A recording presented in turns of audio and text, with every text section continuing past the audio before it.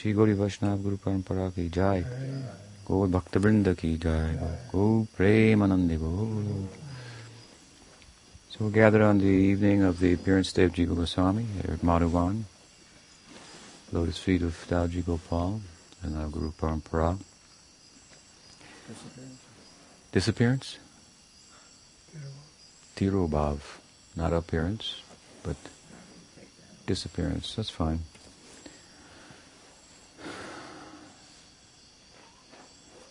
And I spoke earlier this year, not too long ago, I think, back in September on the appearance day. So maybe some repetition, but repetition of a good thing is probably a good thing.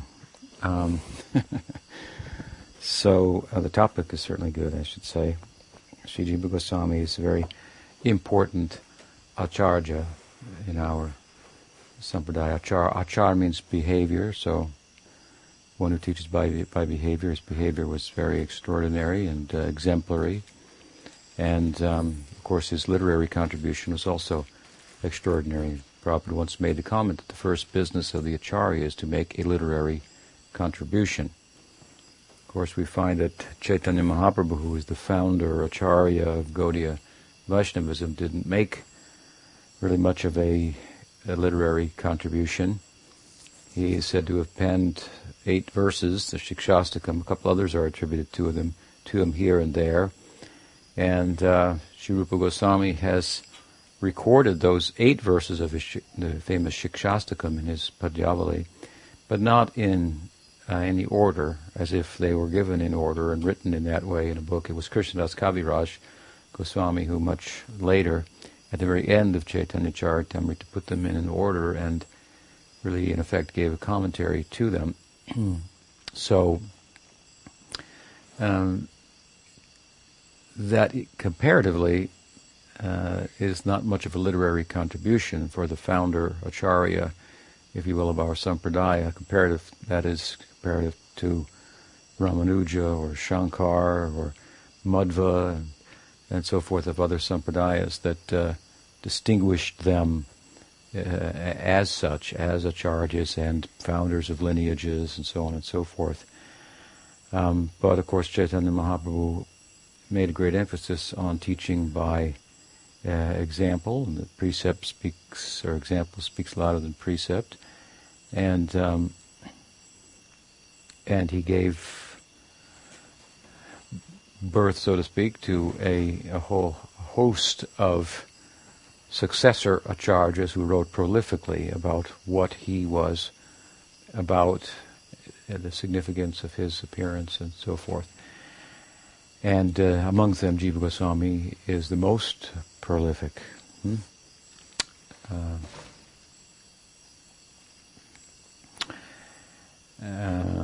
Some say he wrote something like 400,000 verses. It's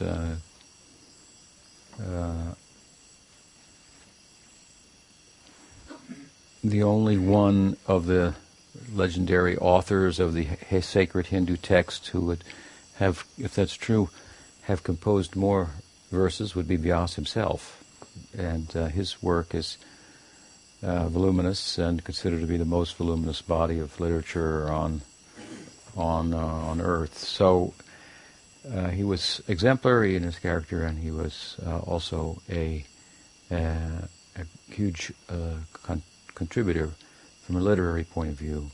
He is one of the legendary 6 Goswamis of Vrindavan, as they have come to be known: Shri Rup Sanatan, Bhatta Raghunath, Shri Jiva Gopal Bhatta, Das Raghunath, Das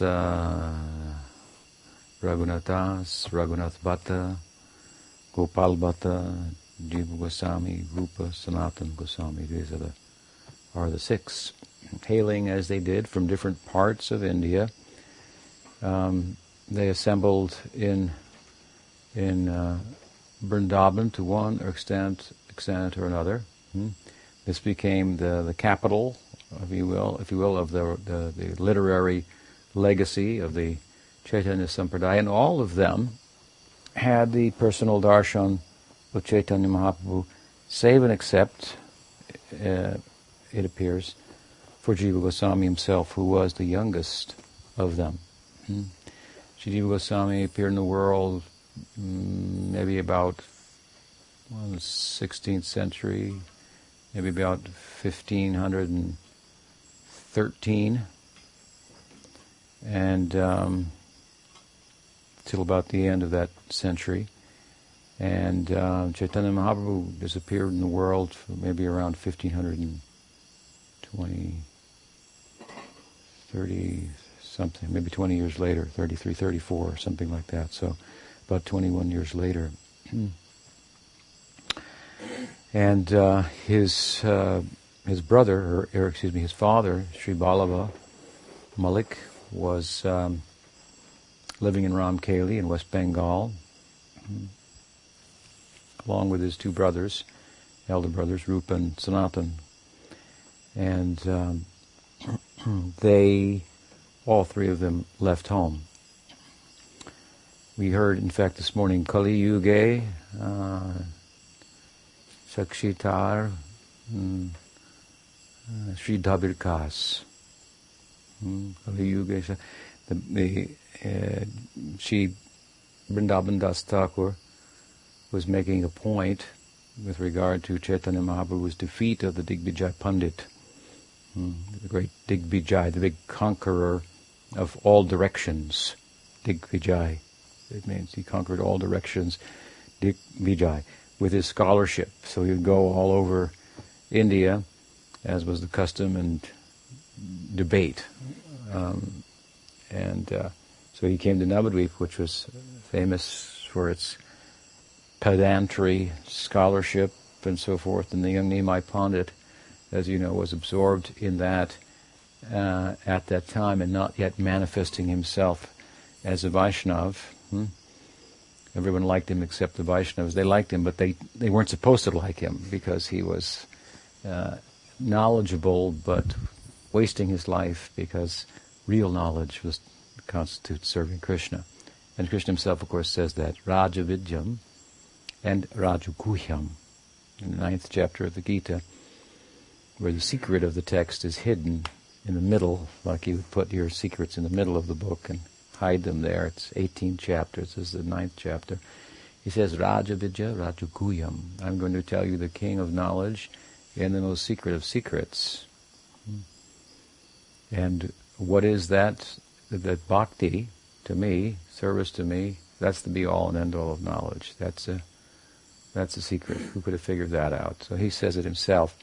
So the Vaishnavas, of course, were much absorbed in this idea, and Dvaita was widely preaching this from Bhagavad Gita and Bhagavatam, and Chaitanya Mahaprabhu, Nimai Pandit, as he was known at the time, was not paying much attention to Vaishnavism.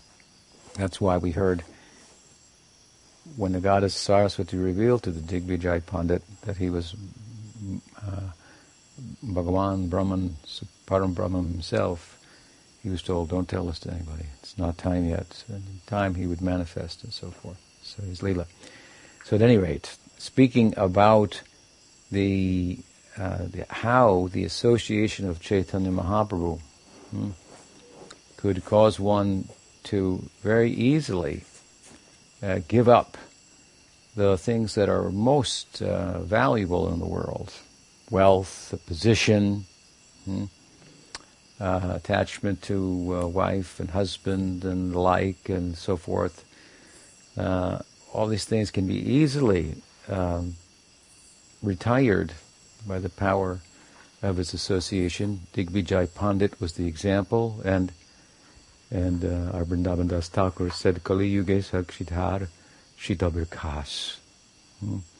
Dabirkas is the name of Rupa Goswami before Chaitanya Mahaprabhu named him Rupa. And he is the uncle, one of the two, Sanatan being the other, Rupa Sanatan, uncles of Jiva Goswami, whose father, again, as I say, was Sri Vallabha. All three of which, two uncles and the father, left home at an early age to follow Chaitanya Mahaprabhu, who was rippling through Bengal and Puri in South India with his message, waves of love of God, inundating different areas and flooding the minds and hearts of well-known people, which caused his reputation to swell. And so they wanted to join him. There was some correspondence. They were entangled, Rup Sanatan, particularly the uncles of Jiva Goswami, in the government service of Nawab Hussain Shah, and who was a very powerful Muslim ruler that had conquered all of Bengal. And there's a nice story of how he enlisted them in his service.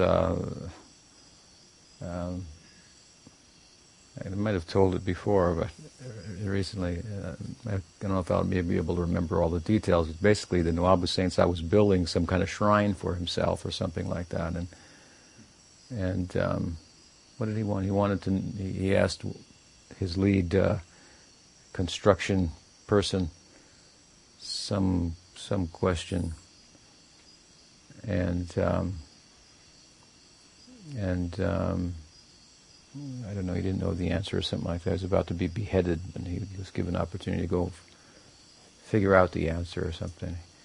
And he just kind of wanted to escape, but I guess he met Rup Sanatan. They were young, and they asked him where he'd come from. And they could see his mind was troubled, and he told what the situation was, and they answered his question, and that was given back to Nawab Hussain. So he went back triumphantly. I got the answer. And so anyway, he found out that it had come from the young Rup Sanatan. So he said, "I want them in my administration." They had been living in Ramkeli and making it like a Novo Vrindavan, like a new Vrindavan, making a kund for Radha Kund and a hill for Govardhan, and so they were living in. But so they were very learned, scholarly Brahmins. They were very socially very well integrated people, very desirable, and the king gave them positions like cabinet members, so much so that when he would go off on conquests, they would be in charge of the entire government. So they were well situated and wealthy. And Vrindavan Das said this morning that we read that in Kali Yuga, the best example of how a little association of Chaitanya Mahaprabhu can cause one to just give up immediately wealth and power, fame and so forth, position in society. The best example is Davya Kas. What a dear statement for those of us who have some feeling for Rupa Goswami, to see Vrindavan Das choose this example. He knew how the heart of Rupa Goswami was affected by Chaitanya Mahaprabhu on the one hand, to the extent that so easily he gave up everything and became a mendicant, walking just barefooted throughout India.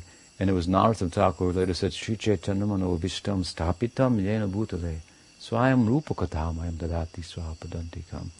Oh, if I could know the heart of Rupa Goswami. When will I be blessed such that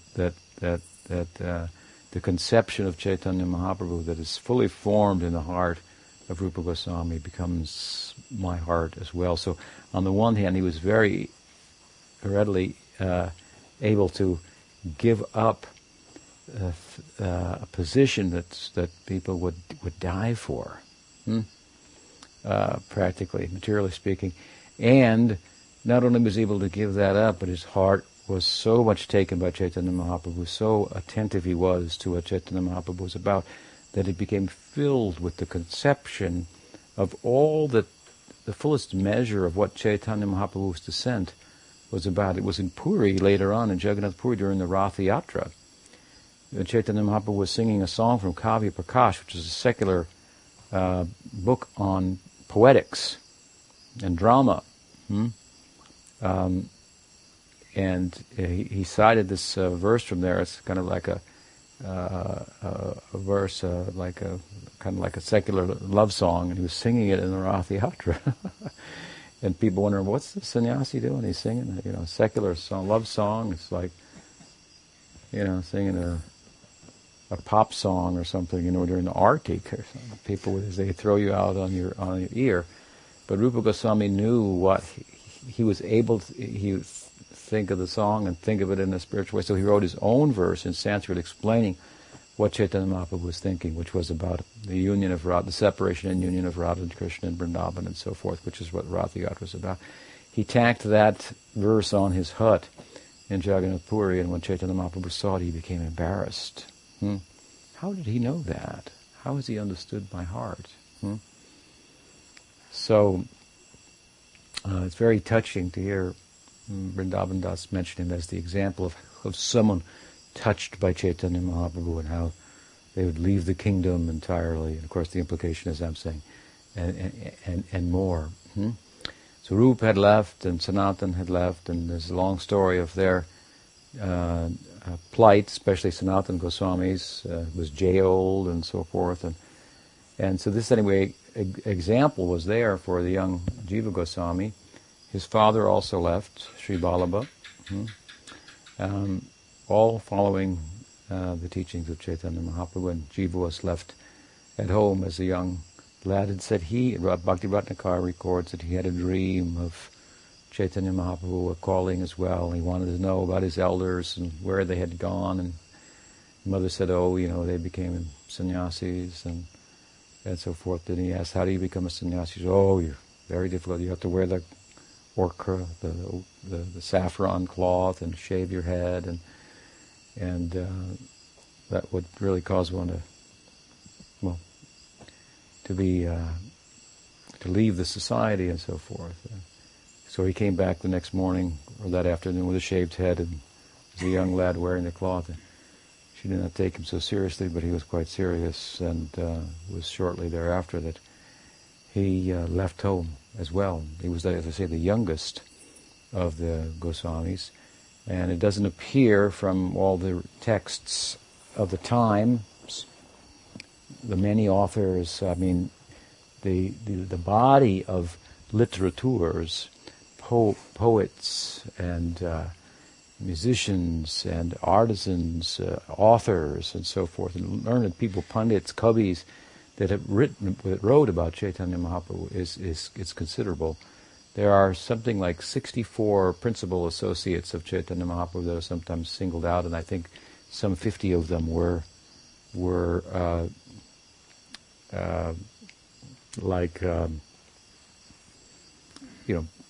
Pulitzer Prize winner type of people, journalists, authors, thinkers,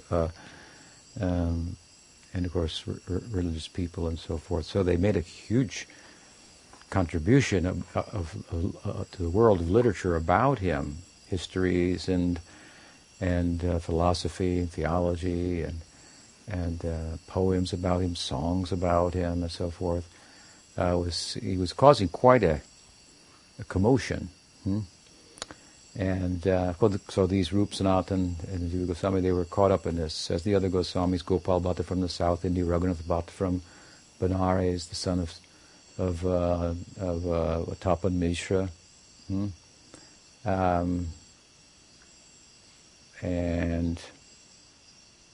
Raghunath Bhatta, Gopal Bhatta, Das Goswami, Raghunath Das Goswami, again. Forget him. He came from Bengal, of course. He was the one of the six who didn't come from a Brahmin family. He came from the Sudravarna, and of course he is considered to be the Prayojan Tattvacharya. The books that he wrote were all about Leela and entering into the Leela. Books like Vilap Kusumanjali and so forth, where he enters into the Leela and he comes back and he writes about it. And very extraordinary contribution he made.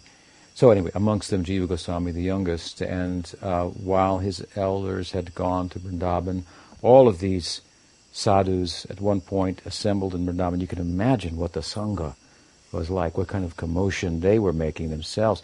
Indeed, the Goswamis, they got the patronage of many, many kings throughout India, which wasn't a consolidated country as we know it today, but various kingdoms and so forth.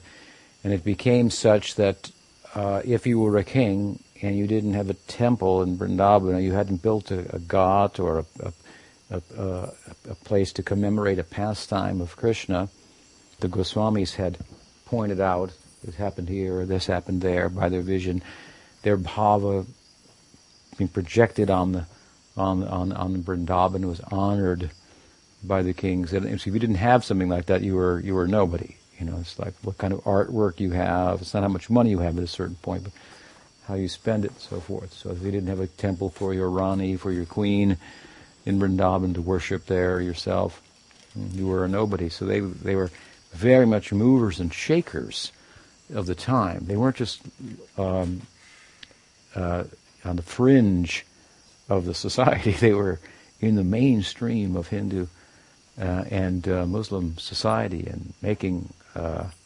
waves, if you will.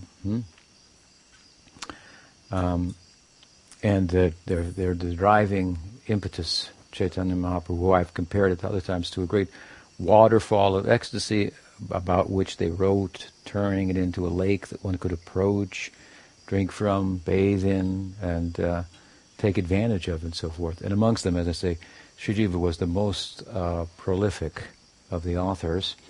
He left home and he went to Navadvip, and which is also in West Bengal. This is the birthplace of Chaitanya Mahaprabhu. And there he met the other self of Chaitanya Mahaprabhu, Sri Nityananda Prabhu. Balaram, as Chaitanya Mahaprabhu is Krishna. Nityananda Prabhu is the incarnation of Ram, Balaram, or Ram himself, Nityananda Ram. And he went, Bhakti Ratnakar records, on the parikrama, around circumambulation of the Dham, and honoring the different places of Chaitanya Mahaprabhu's pastimes, a custom that's carried on to this day. During the month of March, during the Gaur Purnim, devotees will come from all over the world. All the different monasteries will have some pilgrimage and go around the Dham, and camping out and making a festival for this place and speaking about the pastime that took place here, and then to Kirtan all the way to the next one, and like this. They spend a month like that, or at least a week, going to various places. So this was begun by Jiva Goswami, who was taken by the hand of Nityananda Prabhu and shown these places, and then sent by Nityananda Prabhu, not a scholar, to Benares, seat of learning, Kashi, the place of learning, to be schooled by Madhusudan Vachaspati, who was a disciple of Sarvabhauma Bhattacharya, who by then had been Sarvabhauma, who had been converted by Chaitanya Mahaprabhu in Jagannath Puri, which is a huge event in the subcontinent of India, a huge event. Sarvabhauma Bhattacharya is the biggest logician of Indian history. He became a disciple of Chaitanya Mahaprabhu. So his disciple, Madhusudan Vachaspati, taught Jiva Goswami, schooled him in the Saddarshan, Naya, Vaisheshika, Karma Mimamsa, Vedanta, and so forth, Yoga, Patanjali, all these different, what were the philosophies of the time that were current. So he became well schooled in that, and Sanskrit and so forth, and then from there, so that's the city of dying, of course, Kashi, where everyone dies. I mean, people who say you want to die, you go to Kashi. That's where they have an eternal fire. It's always lit, and there are all these cremation ghats along the bank of the Ganges, and anyone who's cremated there, the fire is started for their cremation by the coals from that one fire that's always been burning. Is the idea. It's a place of dying, and it's a place of learning, which the two of which go together. If you learn about dying, you learn about living. So he went there. He learned about dying, I guess. He learned about living, and then he went to Vrindavan to learn about loving. And there he resided with Sri Jiva Goswami, Rupa Goswami, Sanatana Goswami. He was an initiated disciple of his uncle, Rupa Goswami. And He, of course, being the youngest of the six Goswamis, outlived the others and became, after their departure from the world, the Siksha Guru, the instructing Guru for all of the Gaudiya and Oriya Vaishnavas from Bengal, from Orissa, and so forth. So if there was ever any question about some point of philosophy that they needed to consult for higher authority, Jiva Goswami was the final word.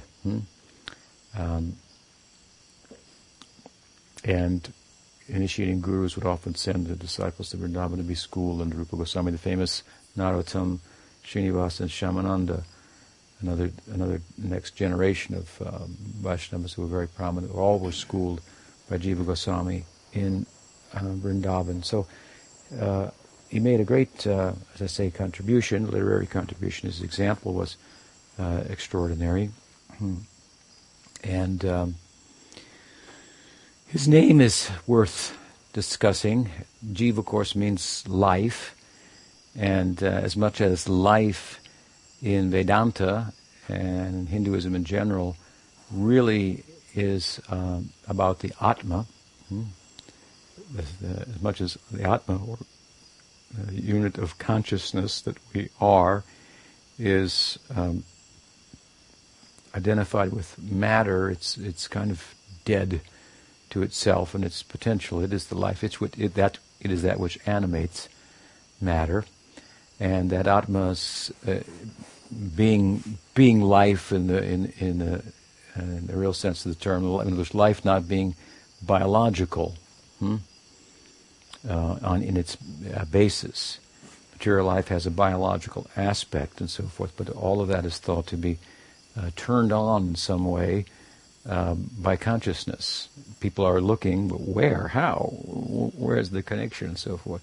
But you have to understand the nature of Atma. You're looking for a connection as if it would be material, but it's not. So you have to think differently. It's a witness. By witnessing, it animates the whole thing. It doesn't even really participate, in a sense. It witnesses. It just as Vishnu, it's compared to Vishnu's glancing. He glances at it. If I had the power to glance and cause something to happen, it would be difficult to trace it out. So the glance of consciousness that animates the world and is the idea. So all the looking for it, if there was something consciousness that was was causal, we should be able to trace it out. That whole premise, that whole idea, is based on the idea that it will function in the same way that material or physical forces will function. But that's, from our point of view, the wrong way to look at it. Just like I've said, often there's one of the unanswered questions of science, and one of the most prominent ones, I think it's second on the list, is what is the biological makeup of consciousness? And we would say, wrong question. It's a biased way of looking at it. It should be, is there a biological makeup to consciousness? Why presume that it's biological and then go after it like that and try to find it and be as troubled as the scientific community is in trying to find that? That's why, from our point of view, you can't find it. It's not biological. It turns on the biology. It animates the whole affair, but it's independent. And so jiva means jivatma. We combine the jiva and atma, that means life, the soul. To use a Christian term, it's probably not the best term to use, because Christianity, the idea of the soul is a little bit unsure whether it might be biological in some Christian sects. For the Platonic view of it, from Plato, which is also embraced by some Christians, is more akin to the Vedanta idea than the Aristotelian view of the soul. Both of these influences of the Greeks is has influenced Christianity's thinking about the soul, which isn't really much of a subject in the Bible, interestingly enough. Not in any detail. The Gita is, of course, full of verses about the nature of the Atma. It's not like this, it's not like that, it's so on and so forth. So, anyway, life is the Atma, so Jiva means life, Jivatma, we use the term readily to speak about ourselves, Jivatma. And the Jivatma is an individual soul. In the Advaita Vedanta, the idea that there is an individual soul is thought to be an illusion. There's one soul, and individuality is thought to be part of the illusion of material existence. If you take a clay pot and you put earth inside, you have individual earth. If you break the pot, you see there's no individual. This kind of idea they have. So our individuality is thought to be illusory. In Gaudiya Vaishnavism, however, we think that there is an illusory identity that's formed on the basis of our identification with matter. That causes us to think I'm American or North American, Latin American, this, that, or the other thing.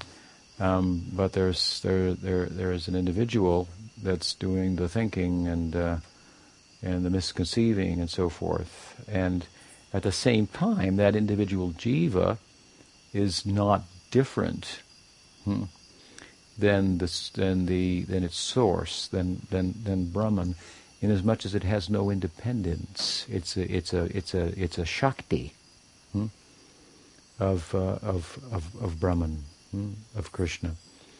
And it has no independent existence, so it's like God exists along with Shaktis, powers, by which various things are accomplished and so on. And we are constituted of one of those Shaktis.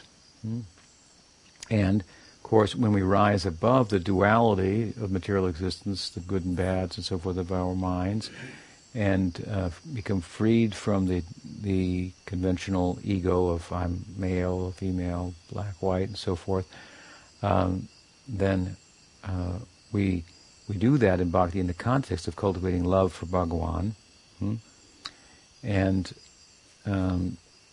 the exploitation and the meanness of the world that is a natural result of identifying with matter as we have, because that brings needs to us that they're not really inherent in the Atma. The Atma has no such needs for things. We develop a sense of needs for things, and in order to get them, well, there's the struggle for existence is there. So in Gaudiya Vaishnavism, we overcome the struggle for existence by loving, and there is a retiring of this meanness and this life of exploitation and so forth. But that retiring of the life of exploitation is not at the cost of the individuality of the self, and the prospect for loving in the paravyom, in transcendence. And so and love, of course, is a unity, as much as it's a difference at the same time. And so that individual jiva realizes its unity with Bhagawan. It's just like to say, like, you and I are one, Leela and I are one. We want the same things, we're for the same thing, so to be one with the will, if you will, of God, something like that, is a oneness that leaves enough difference for you to be there and have interaction and so forth. So this is the idea that Jiva Goswami taught, and he coined the phrase that has become the name by which our school of Vedanta is known, Achintya Beda Beda. We find Beda Bed penned by Sanatana Goswami in his Brihad Bhagavatamrita, which is the seminal book, the first book of our Sampradaya.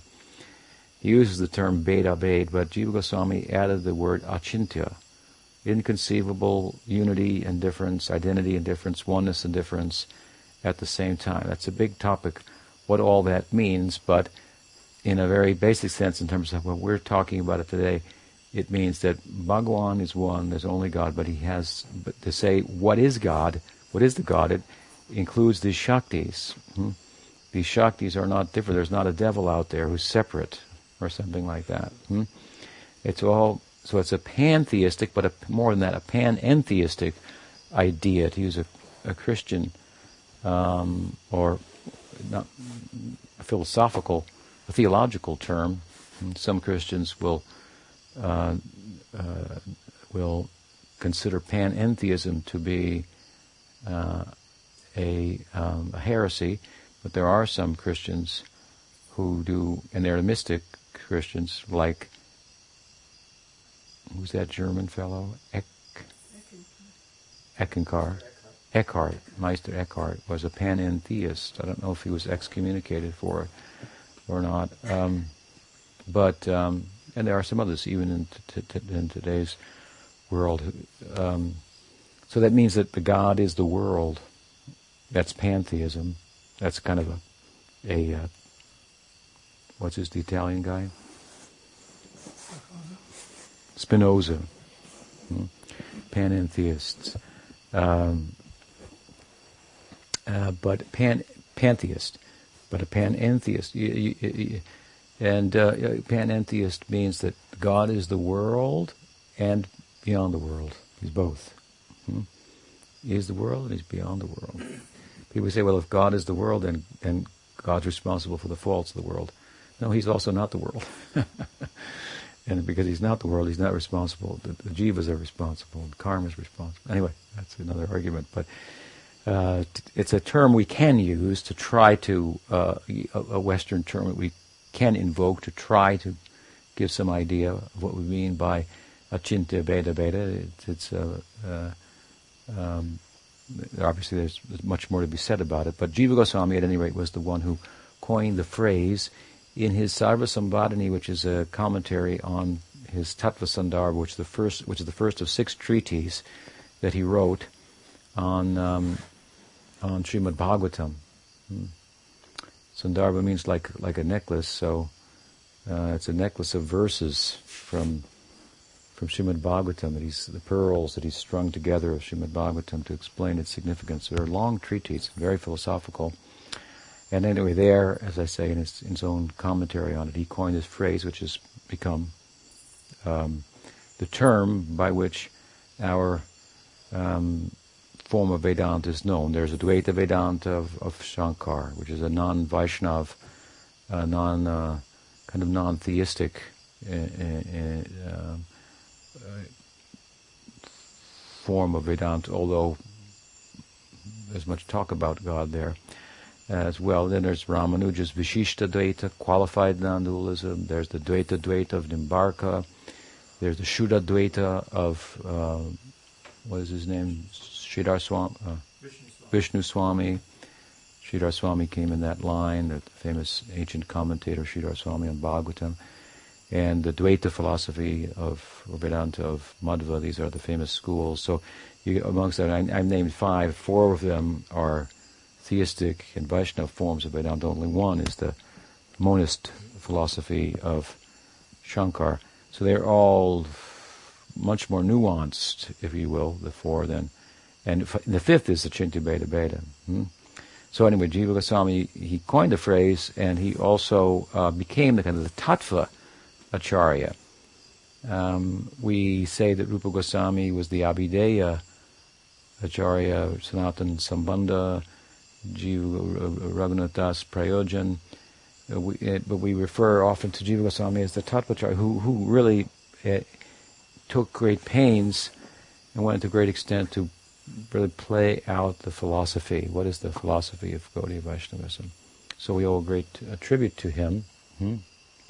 And as I said, it's worth commenting on his name, which we have been here weaving in and out.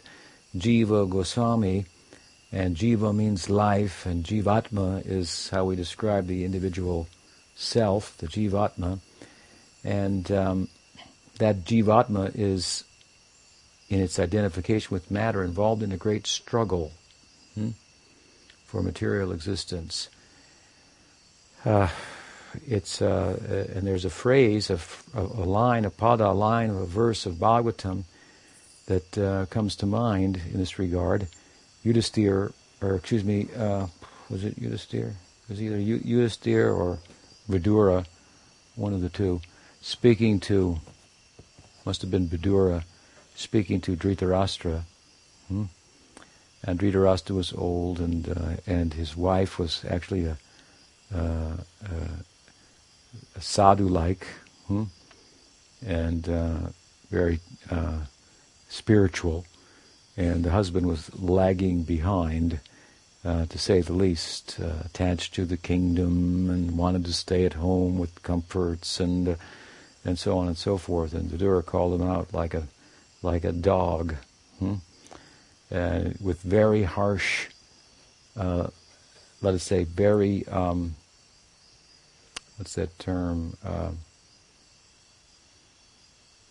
Strong love or tough love. Very tough love. Vidura spoke to him, and the word sadhu, which is what saints are. It's a word for saint, if you will, in Sanskrit. It also means to cut. So cutting words that just go in. It means to turn the knife, and it's a heart surgery that they do.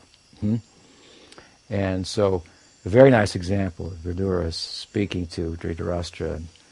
It's very tough love, and he's describing the nature of material existence to him, and how his attachment is so unbecoming, and so on and so forth. It's a very powerful section of the Bhagavatam. It's very also Darwinian, in that he says, those who have no hands are food for those who have hands. Those who have 2 legs are food for those who have 4 legs. The general rule is that the strong rule over the weak, and Jivo Jivasya Jivanam. This is the last line of the verse. Jivo Jivasya Jivanam. One living being is food for another. This is the harsh, it says very Darwinian. When Darwin really thought about his theory and so forth, he said that he lost all aesthetic sensibilities and so forth. And it was, so it's a very harsh kind of reality. Of course, we don't think that Darwin's theory is comprehensive by any measure, but the Bhagavatam concurs with him. One living being is food for another. It's not such a pretty place. In Christianity, it's thought sometimes, well, the world is made by God, it's so beautiful, it's so perfect, and so forth. We look at that a little differently. It's perfect in some ways, but its perfection is partly like this. One living being is food for another. And it's justifiable, and there's good reason for it, and so forth and so on. But we don't come to, on the basis of that, the conclusion that life itself, as I said earlier, is biological. No, we say that life is supernatural. It's not part of the natural world. It turns on the natural world, and so the biology goes forward and so forth. But someone will ask, well, what's the proof of the supernatural? We would say that humility is supernatural. Humility goes against the natural rule. I heard this Richard Dawkins once speaking, and he said that these acts of human kindness that are hard to understand when they're for a stranger, for example, if it's for your own kind, your own self, or those that are attached to you, that are part of your identity, in order to tie that in somehow with some kind of social Darwinism, you really got to expand the concept of self-preservation to pretty extreme limits, if you will. Anyway, he wasn't prepared to do that. He called it a misfiring of the brain.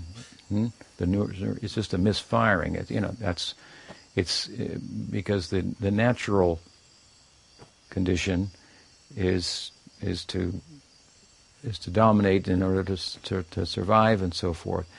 And acts of kindness and humility and so forth, you would think in a world like that it would be hard to survive if you acted in that way.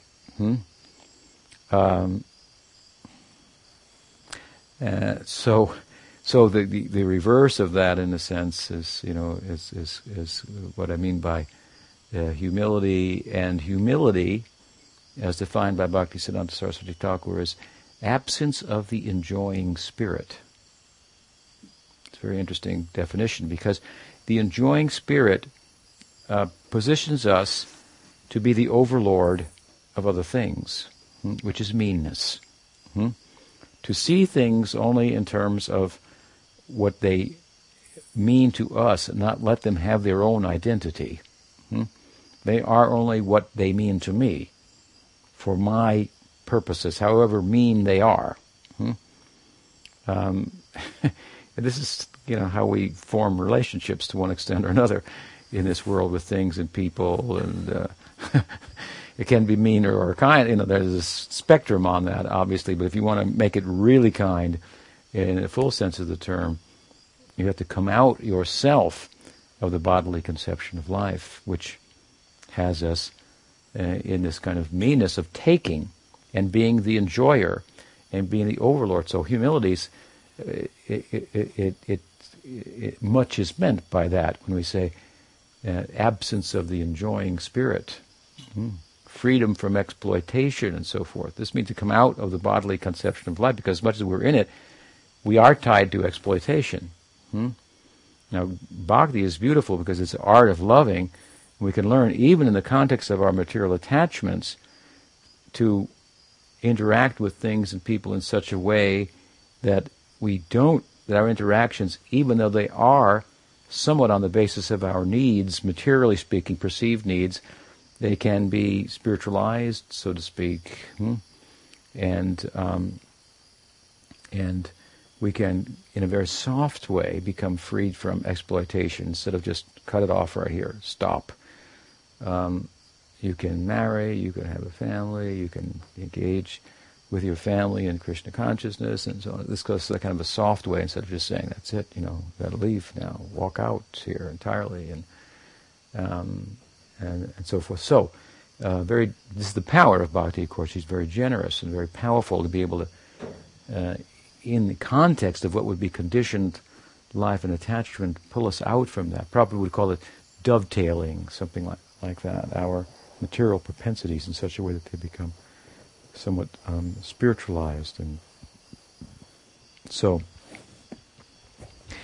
at any rate, absence of the enjoying spirit, this kind of humility, that is supernatural, we want to say. That is, and that is, we see this in Jiva Goswami, people like Jiva Goswami. They are not takers, and they have nothing for anybody to take. They don't need anything, so you can't relate with them for taking. They're only giving. They've come out from underneath the taking. They've done it in the context of bhakti, for that matter, so they're very generous and compassionate and so forth. So that kind of example, and there are a number of them, these are examples of what I would say is the supernatural. People say, well, they'll still die. I know, but my point is they're living a life that is not natural. You have to understand. You can say, well, it's natural. It depends on food and water and so forth. But it's either the whole brain is completely misfiring, which doesn't seem reasonable. And if it is, it's let's let all the brains misfire, because the people would be a lot nicer and a lot more self-content. And isn't that what we want in human society? and so forth. So even if you want to think, well, it only lasts as long as the heart beats, let's go for it anyway. It's still worth going for. But of course, those who experience it say it's transcending. I realize that I am transcendent to the biological reality, to the natural world, and so forth. We can't prove that because it's a subjective experience, but the subjective experience has very tangible, objective results that are very desirable. Even if when they die, it's over. Still, it's worth living your whole life to be like that. That's indeed what everybody's nice person is trying to be like, a nice person in the full sense of the term. To love, to have universal compassion, and so forth. This cannot be arrived at by political correctness or any adjustment of the mind other than having the mind arrested by bhakti, having it stopped by yoga, and so forth, and coming out from underneath its oppression. Its dictates of this is good, this is bad, this is happy, this is sad, this is mine, this is yours. All these ideas, these are all mental constructs. So to come out from that, this is what spiritual discipline is about, and to have done so, and to stand firm on the ground as an example for others. This is what I would call an example of the supernatural. And they say, yes, such people, we will die biologically. But he reasons ill who thinks that Vaishnavas die while living still, I said, to spread the name around, something like that.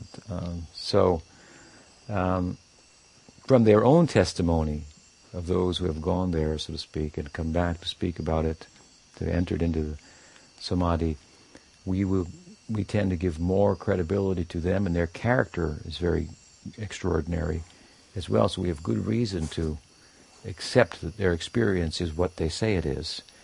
And you can put electrodes on their head and say it's really just these neurons misfiring this way and that way, and so on and so forth. But this kind of correlation, as I've often said, between brain function and consciousness is a given in Vedanta. It's a given. Of course, depending upon the particular vehicle you have, consciousness is going to manifest to one extent or another. In an animal's body, the jiva is there, but it's not going to manifest to the point of having these conversations about consciousness, self-awareness, and so forth. But it's there. And there are different grades of human bodies, and so forth, and so on. So there's a correlation between brain and consciousness, but the brain doesn't cause consciousness. So, at any rate, this humility was very much exemplified by Jiva Goswami. The name Jiva Goswami, it's a humble name, actually.